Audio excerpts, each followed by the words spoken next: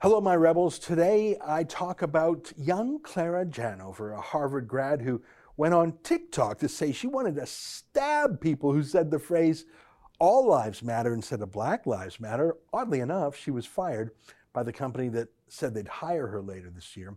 What do you think of that? I'll give you my thoughts on cancel culture karma. But before I do, let me invite you to become a subscriber to our Rebel News Plus. That's our premium subscription. It's $8 a month, not that bad. It's less than Netflix. And you get the video version of the podcast. In this case, I really wish you could see Clara Janover. She is the luckiest gal in the world. I mean, young, pretty, healthy, on her way, woman, Harvard grad. The world is hers. And she throws it away for a TikTok. I want to show you that TikTok, but I also think she's having the time of her life. That's today's show. You can get all that Rebel News Plus business by just going to rebelnews.com. It's $8 a month. Sign up if you please. It'll help keep us strong. You also get access to Sheila Gunn Reid's show and David Menzies' show. Okay, here's today's podcast. Tonight, a Harvard grad threatens to stab anyone who disagrees with her. And she's shocked when she loses her job. Cancel culture karma. It's July 2nd, and this is the Ezra Levant Show. Why should others go to jail when you're the biggest carbon consumer I know? There's 8,500 customers here, and you won't give them an answer. The only thing I have to say to the government about why I publish it is because it's my bloody right to do so.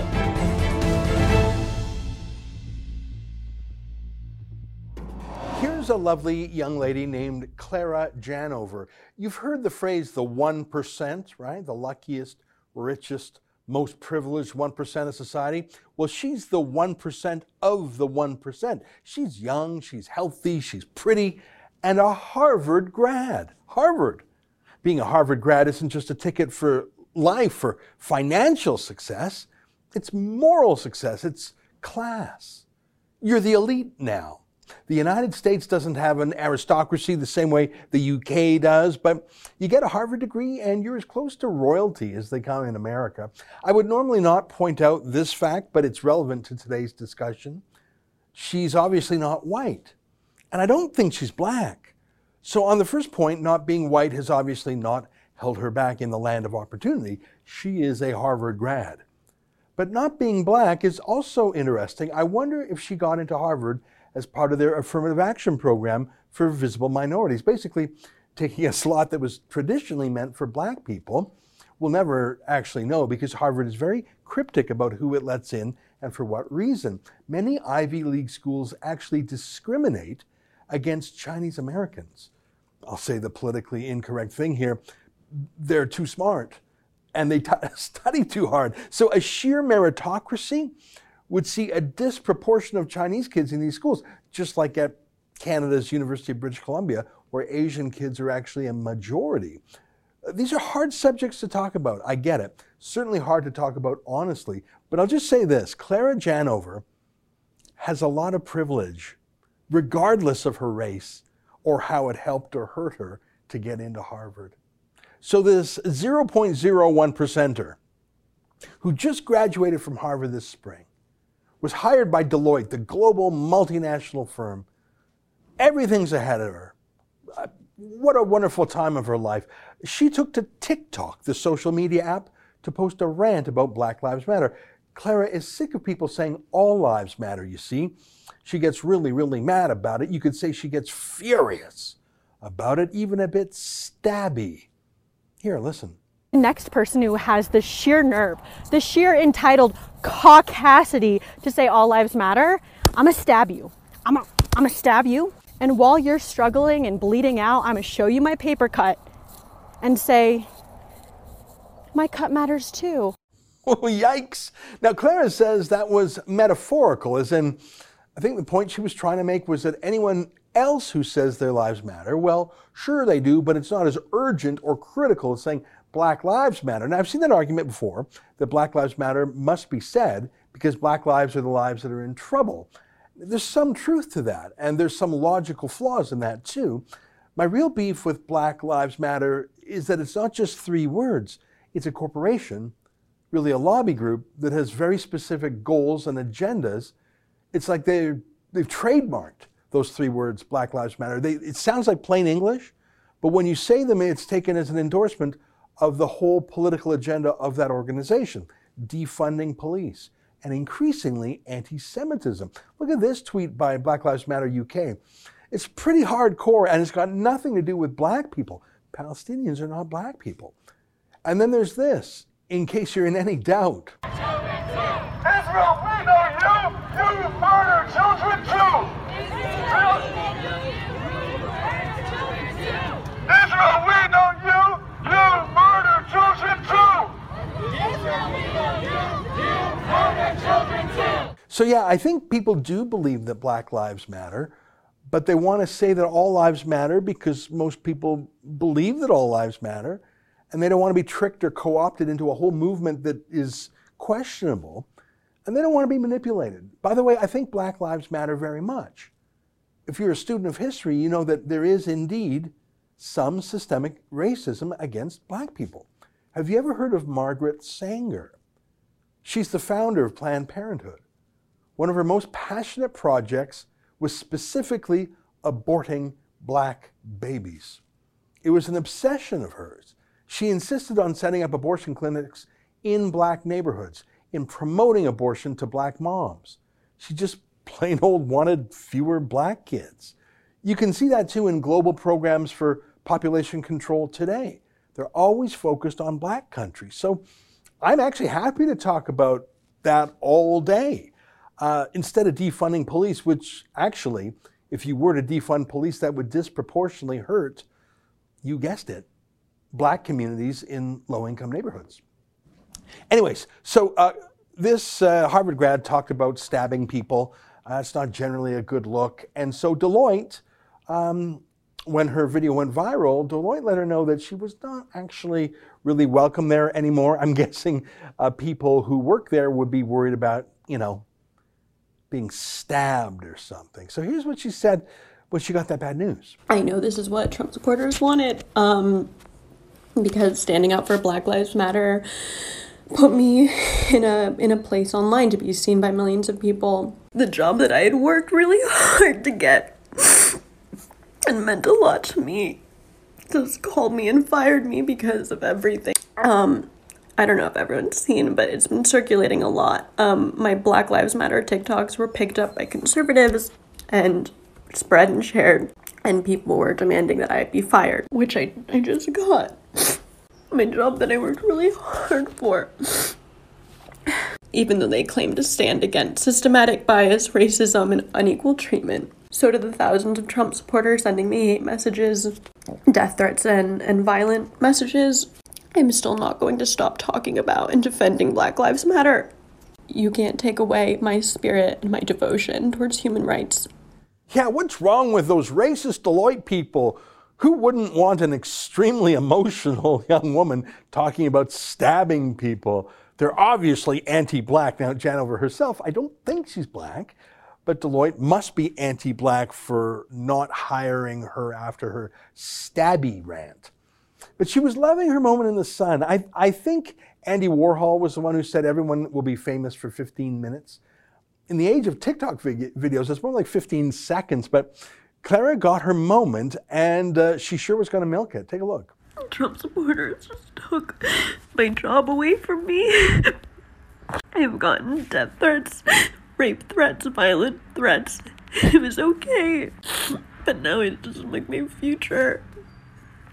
My future's entirely compromised because Trump supporters have decided to come for my life. God, this sucks. You guys suck. I'm too strong for you.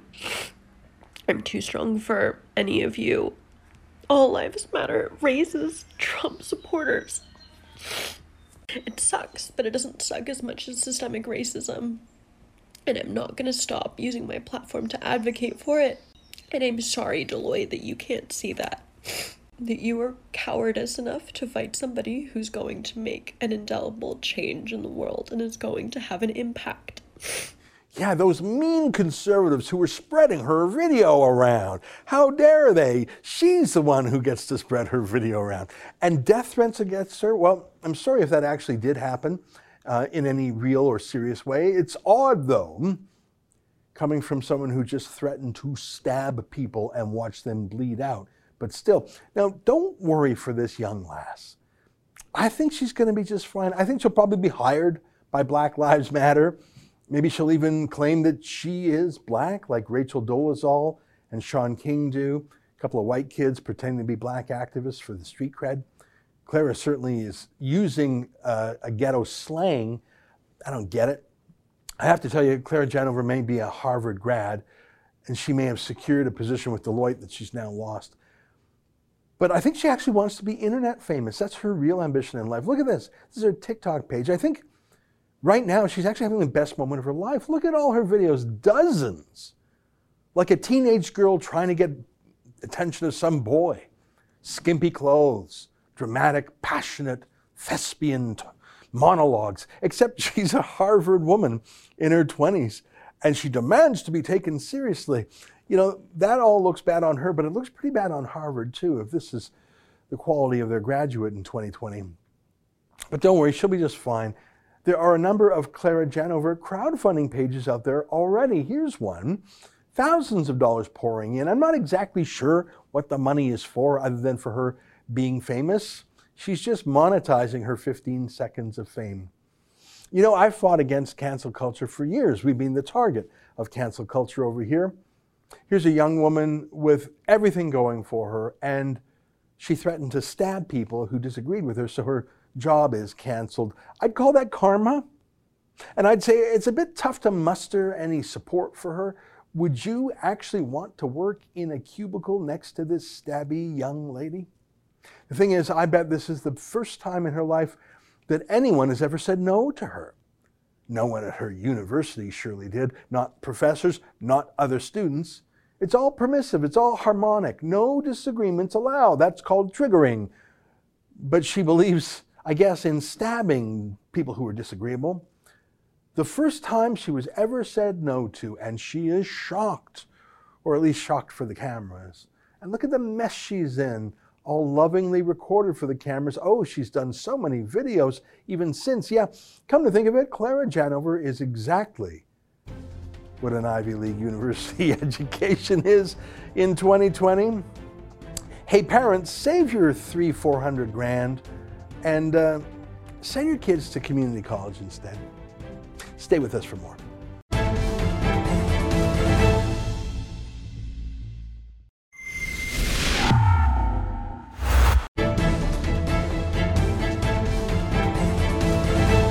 Well, Justin Trudeau and ethics and secret deals are back in the news again. I don't know if you've been following it, but nearly $1 billion in a private sole-sourced, no-competition deal have been agreed to by Trudeau to his favorite PR group called We Day. That's run by the Kielburger brothers. It's basically huge liberal-style rallies in stadiums where Trudeau or his wife or other liberal celebrities are introduced to young high school kids. It's basically conditioning them to support liberals. Trouble is, Trudeau has sent them close to $1 billion to manage a volunteer program. Who ever heard of volunteers being paid? There's so many iffy and sketchy things here, including the fact that We Day just happens to have paid for Sophie Trudeau and the kids and the mother-in-law to have an all-expense-paid trip to London. Isn't that cozy? It reminds me, and we should remember, that Trudeau is a serial convict under the Conflict of Interest Act, as ruled by a quasi-judge, the Federal Ethics and Conflict of Interest Commissioner. And that brings us to our story today. You know, we have a number of fan-favorite guests, and you'll immediately know who I'm talking about when I start to describe him. He's a very senior hand who likes to take the wide view. And when you take the wide view, you see not just the politics, but also the economics, the law, the foreign affairs, the diplomacy. And it helps to have that wide view sometimes, especially after we go so deep on some particular detail down the rabbit hole. And it won't surprise you that our guest today is a former managing partner of a national law firm, former lawyer to Prime Minister Stephen Harper, and he's now the boss of Think Sharp. I'm talking about our friend, Manny Montenegrino, who joins us now via Skype from Ottawa. Manny, great to see you again. And you've compiled another one of your master's theses on politics and Trudeau. Why don't you just have at it, and we're going to sit back and learn and listen. Sure. Thank you, Ezra. Nice being with you. What I'd like to talk about today, and thank you for the opportunity, is the two Michaels, Michael Spavor and Michael Kovrig, who are now, I think, 560 days in a Chinese lockup. And there's been a lot of media with respect to that and how do we deal with it and our independence of law. And you know that I have been, at least on your show, every opportunity I get is to talk about the two Michaels and how they've been ignored. And recently you've seen that there's a lot of media about the government having the ability to, under the Extradition Act, we've got a brilliant decision by Brian Greenspan that the Justice Minister can intervene, and Trudeau's holding out that he will not intervene because of the independence of the judiciary. So it's a tough issue, and clearly the human part of me wants these two Michaels back. The legal aspect of it, clearly we should not monkey around with our independence of the judiciary. That's what keeps Canada by far one of the greatest countries in the world. So how do you square these? And I've gone through the last little while and the last 3 years of how do we make a decision from this information? And so we start back. Ezra, first of all, I'm no fan of the communist China. They have been doing as much illegality around the world as they can, when and if they can. And we're seeing what's happening in Hong Kong. 6 million people have lost their rights, their human rights, and 300,000 of them are Canadians, and the world is pretty silent about it. So when I look at that, how do you square? How do I square the fact that these two Michaels, these two Canadians, should be back in Canada and observe the rule of law that is so important to Canada, and there should never be any interference by political interference? Well, in this case here, you look at the totality of it, and it's quite simple. There has to be an admission by the Prime Minister that his conduct must compel these two young men back home, and must, in this specific fact situation, must have the Minister of Justice deal with the issue of interfering. And here's what I mean. Brian Greenspan made a wonderful argument that in law, there is the legal ability for the Minister of Justice to get involved. But there has to be a compelling reason why. And the compelling reason why, in this case, points directly to the Prime Minister. He has conducted himself in such a way many times, and you referred to it in your open monologue, his breaches of ethics, his breaches of obstruction of law, that gives the right to use that clause in the Extradition Act. And you might recall, Ezra, September, it goes back to September 2018, 5 months, 10, 11 people at the PMO obstructing and putting pressure on the Attorney General on criminal matters that dealt with SNC-Lavalin. That led to his best friend, his parliamentary secretary resigning, Butts, the clerk of the Privy Council resigning, the firing of the Attorney General, and all that. That played out publicly. China saw that. And what offends me the most is that there is no discussion in the media that a huge precedent was created by this particular Prime Minister that can't no longer hide behind we cannot interfere with legal matters before the courts. He interfered time and time again. And so for those reasons, I think, and China watched it. China watched the unraveling of our justice system with the firing of the Attorney General, the quitting of the MP, and all that happened underneath.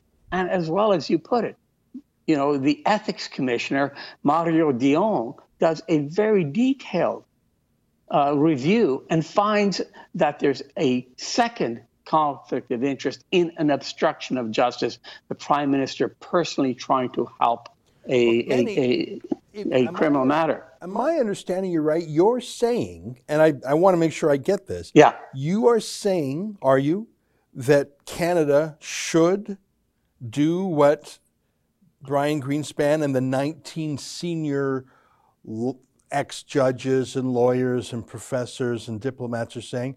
Are you advocating that Trudeau have the justice minister set Meng Wanzhou, the Chinese CFO and executive, free in return for the two Michaels? Are you supporting that proposal?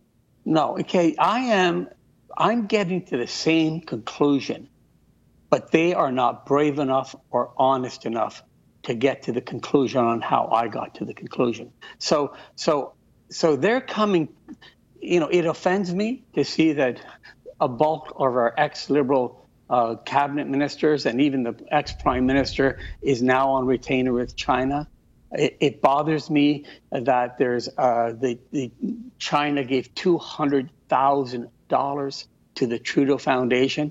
It bothers me that China is so infiltrated within our government that it uses its funds and ability to shape the policies of Canada.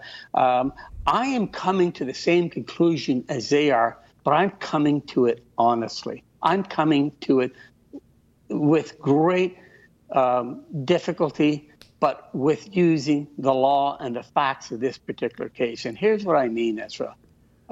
There's no instance, almost never should the government be involved in the involving itself in a matter before the courts. But in this rare and exceptional case, where you have the Prime Minister of Canada found guilty by the Ethics Commissioner of conflict of interest in the guise of an obstruction of justice, when you have the Prime Minister taking money, or his family trust or his family fund taking money from the Chinese, when these facts are there, and the Chinese Communist government is watching, and the Chinese government is watching and saying, we see what you have done. We see that you've been found guilty. This is the way we do business here. This is the way you do business here. So why not? And my point is, if I were arguing for the Michaels, I wouldn't be arguing that, the law is there, but where is the opportunity? Where are the facts to find itself within the law? And the opportunity in facts is that the Prime Minister of Canada personally was found to be in conflict of interest with the SNC-Lavalin, removed the Attorney General. That's never happened in Canada's history. He was not investigated by the RCMP, and there's we see what's happening with the commissioner today. We know now why. But there is enough legal jurisprudence by the decision, as you put it, by the commissioner, Mario Dion, where he finds an obstruction. So when I look at, should the law be applied? Should the exemption be applied under the Extradition Act? The answer is always no. So I would be always saying never get yourself involved. But in this particular case, because of the facts, where the Prime Minister personally obstructed justice, where the Prime Minister was found to be in conflict of interest for obstruction of justice, where the Prime Minister acted so recklessly that the clerk of the Privy Council had to resign, where the Principal Secretary had to resign, where the Attorney General was removed from her post, where the Minister of, at that time, the Minister of Health quit and resigned, Jane Philippot, because of the obstruction. When all these facts are there and the world knows it, and China knows it, China is saying, hey, we took these kids because we thought you'd understand. You're the same as we are. So for their case, I would argue the facts that are so egregious and offensive, and should be offensive to every Canadian that believes in the rule of law, the facts in this case here should permit these two Michaels to come home. Manny, I agree with you in one way, which is that China senses Trudeau is weak and corrupt, so they thought this gambit would work. Right. They would never do this against Donald Trump. Right. So I accept your thesis that Trudeau's history of corruption, his history of interfering with the justice system may have given China courage to do this kidnapping. I accept that. But the second part, Manny, I don't think I've ever disagreed with you in the 2 decades we've known each other. Right. But I have to disagree with you here in such a friendly and respectful way. Because just because China thought our whole system was corrupt, because Trudeau tried to corrupt it once, doesn't mean we should make that true and make it corrupt. And I agree. And let me throw 2 more things at you. Sure. I'd like you to answer these points. Sure. I'll be brief, and I want to hear from you because I want to give you a chance to respond to the 2 key points. One is, I think it is morally inappropriate to interfere with our justice system. It'll have a domino effect. Other politicians will do it at other levels of the government, will change the public civic duty in this country if we be so brazen about it. I'm worried it'll ruin our reputation for rule of law morally. And number 2, we'll send a message to every would-be kidnapper thug around the world that all you have to do is kidnap someone, we'll break our own laws for it. So it's not just the moral reasons we don't want to corrupt our system. It's, as Rudyard Kipling said, once you pay the Danegeld, you'll never get rid of the Dane, talking about paying ransom to Vikings. Well, they'll keep coming back. So I hear what you're saying strictly as a thought exercise, but in real life to actually say, hey, release the prisoner, even though a court just ruled she should stand trial, is not only damaging to the rule of law, but it sends a signal to the world, you can push us around. What do you make of those 2 objections, Manny? Those are, I agree, Ezra, 100% of what you said. And in the normal course, I would agree. I'm talking about the specific facts of this case here. The specific facts, we've never had a prime minister, ever, and we will never have a prime minister, ever, found in conflict of interest, obstruction of justice. But we did, and we have. And he continues to do it, as with his conflicts. He's now, I think, 13 charges were found under this section on 2 different, very lengthy legal opinions by the ethics commissioner. And he continues. But where you have that, and Ezra, here's where I struggled as much as you did with this. But in this case here, I liken it to the fact where you have a bad cop or a bad investigator that comes in and breaks one's charter rights. And the charter rights, and let's say they go in without a warrant, and they find guns and they find all the incriminating evidence, but they break the charter rights of that individual. That individual gets to walk. He gets to get a stay where you act. So what's more important to me is where you have here, in this case here, and if there's such a concept, the Prime Minister of Canada breaching the charter rights of these 2 individuals by acting so negligently and forcefully, creating obstruction of justice to allow rogue regimes like China to act upon it, there's where the exemption falls. I mean, it's the facts in this case that drive me to that conclusion. I would be, Ezra, I'm exactly like you. Forever and a day, we protect our justice system.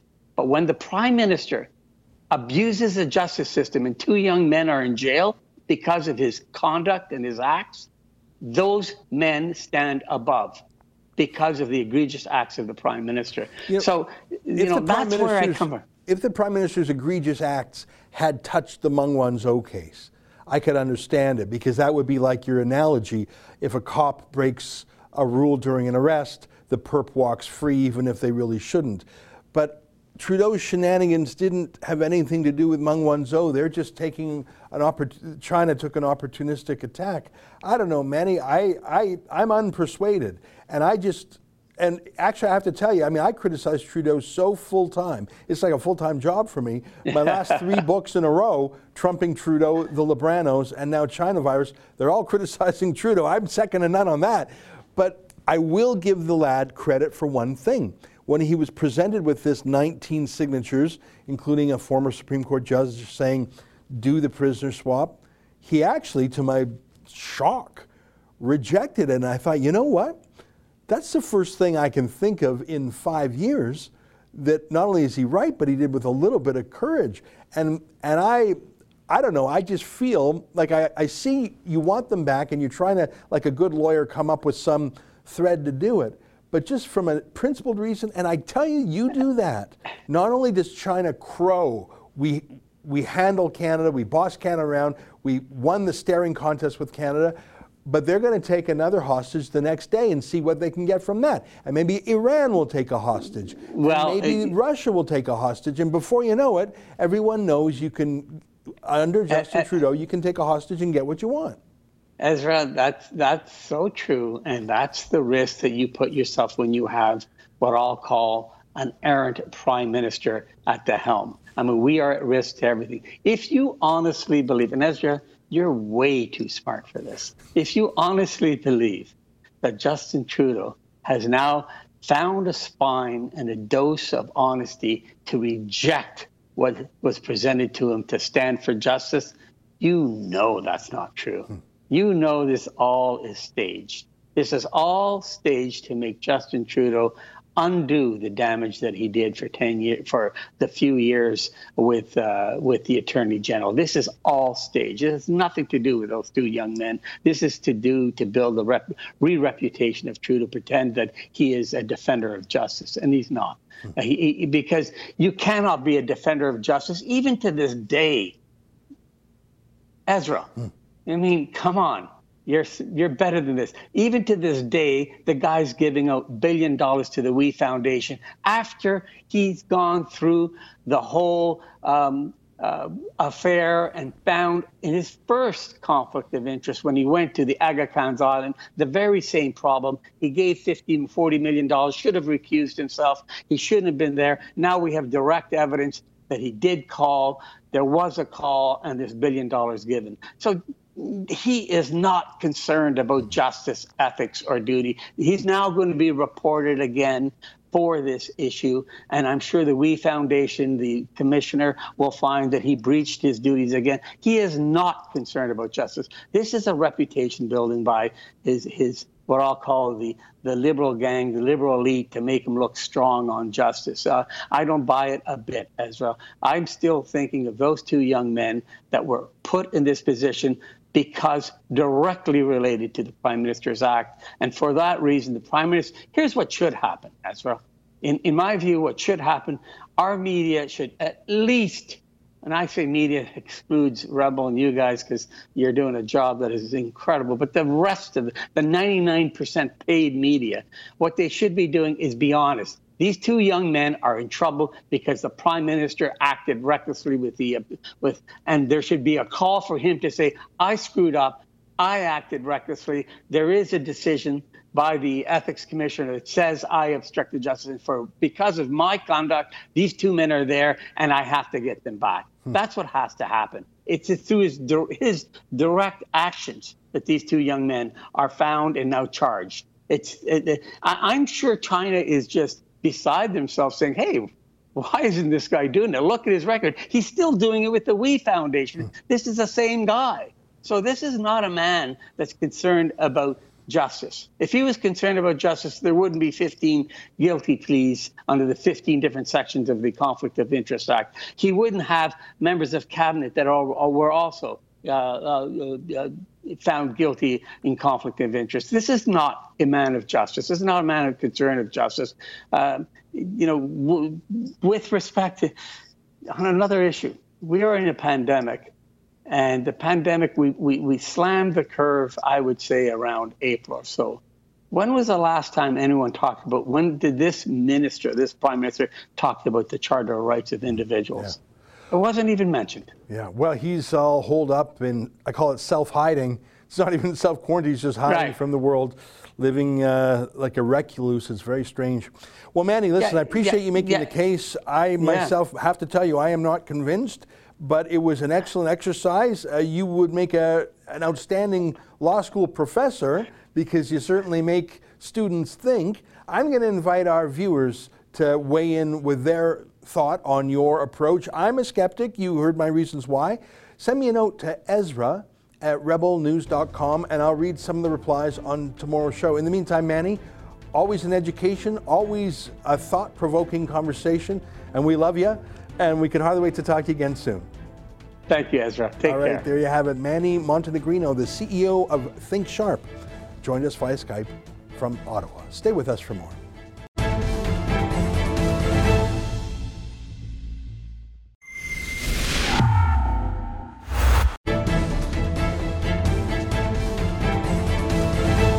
Hey, welcome back. Well, I didn't expect that from Manny Montenegrino. I think he was trying to make the intellectual case that Justin Trudeau should confess that he's a corrupter of our legal system and let Meng Wanzhou go on that basis. I think that's what he was getting at. I'm not quite sure. I was surprised that he wanted to let Meng Wanzhou go.